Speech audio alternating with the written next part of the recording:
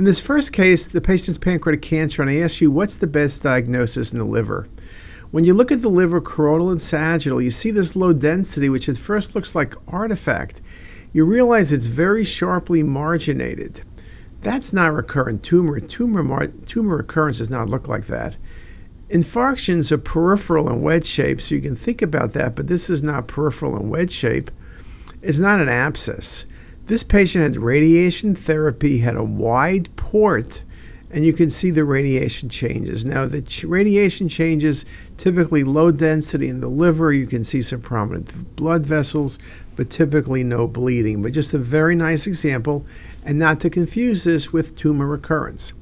Now, these days, with better radiation therapy, without the high doses, with the multiple ports, radiation-related injury is much less common.